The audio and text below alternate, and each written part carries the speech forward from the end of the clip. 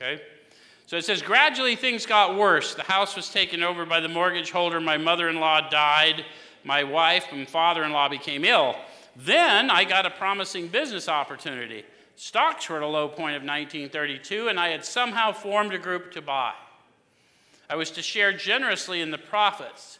Then I went on a prodigious bender, and that chance vanished. How many of you had kind of pissed it all away? Things had gotten really bad. And then you finally got a break, but you didn't show up for the break because the celebration of the break.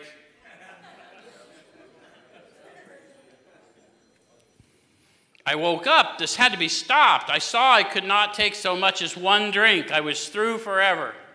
Any of you remember that? Before then, I had written lots of sweet promises, but my wife happily observed that this time I meant business, and so I did. How many of you promised somebody, if you loved me, you'd stop? I really do love you, and I really mean it, and I hope you're not easily disappointed. It's only a half joke, right? Because y'all, some of you felt that. That was supposed to go here, not, yeah. Shortly afterward, I came home drunk. There had been no fight. Where had been my high resolve? When they put a question mark in this book, the idea is to see if you ever had such a question. Go inward, introspective. Did you ever go get loaded after you knew it wasn't safe to do even one, and then wonder, why'd I do that? What was your response to it? Might as well get busy now, huh? Okay. I simply didn't know. It hadn't even come to mind. Someone had pushed a drink my way and I had taken it. Was I crazy?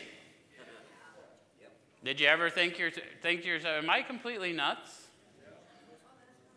How many of you wanted people to believe you were nuts? How many of you, where's my people that were homeless? We acted nuts to keep people the fuck away from us, right? And then pretty soon it wasn't an act. Oh, apparently we hit a nerve, huh?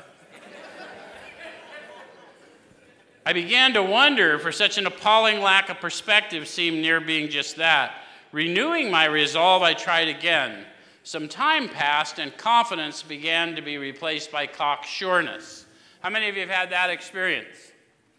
Those are not words we use every day, but the experience of grace is confused with the illusion of control. And then all of a sudden that obsession's on me again, and what I thought impossible certainly just happened, right?